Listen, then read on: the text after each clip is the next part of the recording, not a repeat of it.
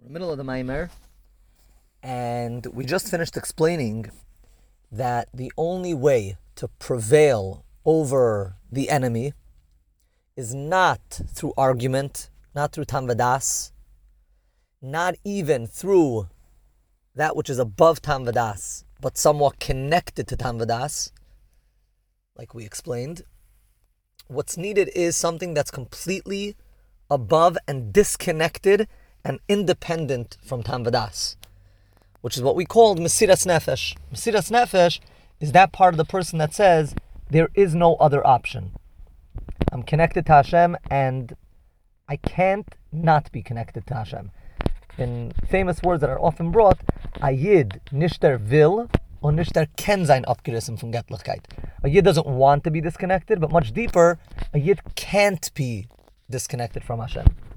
And Matisyahu and his sons inspired all of the Yidden of that generation to have that same feeling, to be able to reach in and expose and reveal that part within them that says, I efsher ba'ifan acher, I can't not be connected to Hashem. Se'iv Zayin. V'hinei nitzach and amalcha mashanas ha'idei avodah mesiras nefesh hu nitzachin b'shleimus. The victory that happens through revealing one's Mesiras Nefesh is a type of victory that's a perfect victory, an absolute victory. In addition to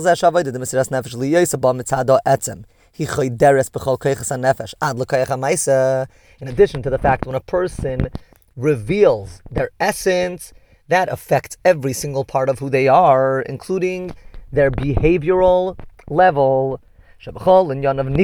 As das tut a Mesiras Nefesh Yid, when a person is operating on Mesiras Nefesh level, in everything that they do, you see it's a Mesiras Nefesh Yid, because the etzem is the etzem of every part of the person.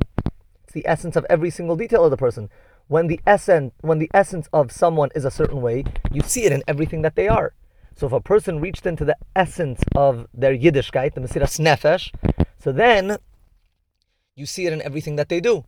Like the Rebbe would often bring that a chacham is niker in everything that he does. A wise person you can see not only when they're speaking intelligent things, but also in the way they talk, the way they act, the way they walk. In all their interactions, you see this person is wise. And that's a person that's the etzem, a wise person. The same thing when a person reaches into the etzem of their Yiddishkeit, you see it in every single thing that they do. The pasuk says, because Avraham listened to my voice. But the pasuk uses the word ekev. Why ekev? Shal yedei mesiras nefesh shaloi. Paul the gam ekev shaloi shama hater her tzivi HaKadosh Baruch Hu. So Chassidus says that the reason why it says ekev is to tell us that ekev, even the lowest part of the person, the malach hamavis of the person, the most lifeless part of the person, is also permeated, affected by Hashem's voice. The ekev of Avraham heard and derheard, felt, sensed Hashem's call, Hashem's demands and commands. And that's because, again, Avraham Avinu was able to reach into his Mesiras Nefesh. He reached that part of a person which is the essence of the person, which again cannot be contaminated, cannot be touched, cannot be hurt. It's the essence. So because Avraham Avinu reached that essence, you were able to see it even in his Ekev. So in addition to that, in addition to the fact that Mesiras Nefesh is a perfect victory because every single part of the person is affected. The reason why it's a perfect and absolute victory is because once a person reaches that part, there is not an enemy. The enemy is not even a possibility. When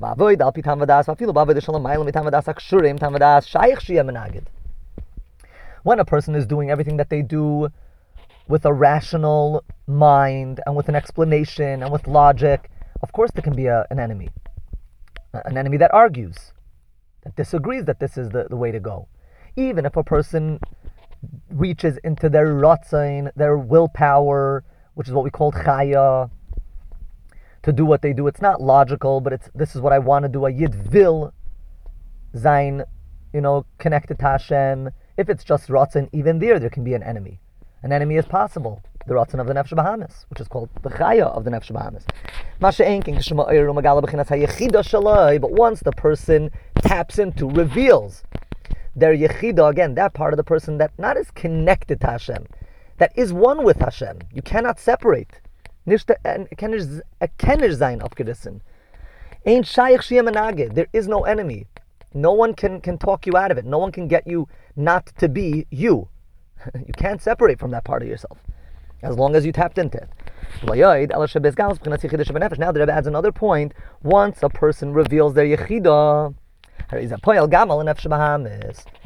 the nefesh bahamis that right now really has no say is affected when the yechidah is revealed. When the yechidah is present, the nefesh bahamis is affected deeply. The very coarseness of the nefesh bahamis that it has by nature, by its very essence, is transformed completely from one extreme to another when it's in the presence of yechidah. And therefore, it's a complete victory, because a menagid is not even possible, and even the menagid, in a way, becomes a friend. The enemy becomes an ally. And therefore, victory is absolute. Now we're going back to the beginning of the Maamer, where we asked, why is the Neir that we light, or the candles that we light, different than what they correspond to, different than what they commemorate, which is the Neir of the Beis HaMikdash, both in their number. The Beis HaMikdash was 7, Chanukah is 8, and also in the time when we light it. After everything that we explained, the whole war of Chanukah between the Yevanim and the Yidden demanded the Gili of the Yechidah, as we explained so at length in this Maamer. Which is above the Hishtalshalos which is within the person. All of that, the parts of the person that are logic and emotions, which are all connected and interconnected and dependent on one another, that's the chain of the person.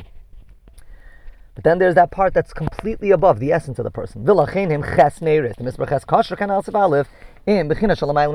now it's very understandable and understood why the number 8 is connected to Chanukah, because again, that's that part of the person that's above the whole build, the whole personality of the person. There's the essence of the person, which is number 8.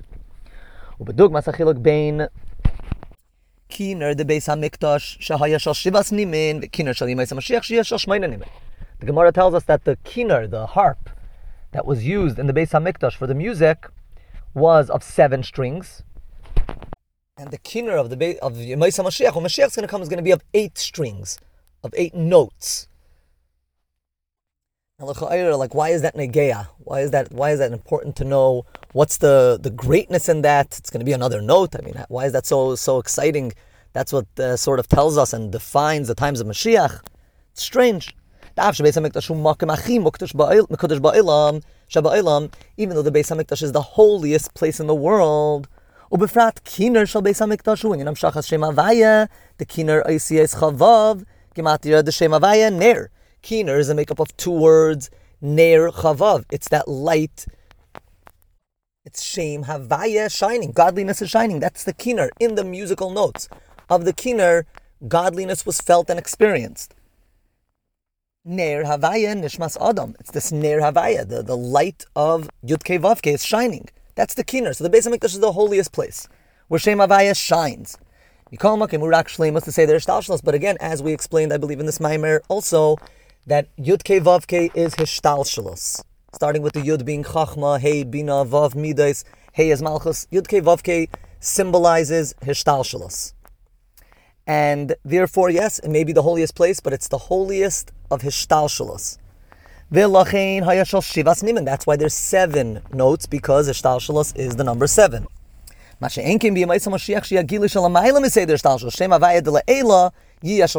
we understand what's the uniqueness of the harp being of 8 notes, because again, 8 is a very important number. It means that which is completely above the whole Hishtalshalos. So far we understand why, yes, it's true in the Beis HaMikdash, the Neiros were 7, because it was the perfect Hishtalshalos in its perfection. That is the Beis HaMikdash. And the times of Yemei Mashiach, or Chanukah, is 8, because again, that is above Hishtalshalos. And in the next Shir, Mitzvah Hashem, we're going to understand why they're different in the time when we light them. In the next Shir, Mitzvah Hashem.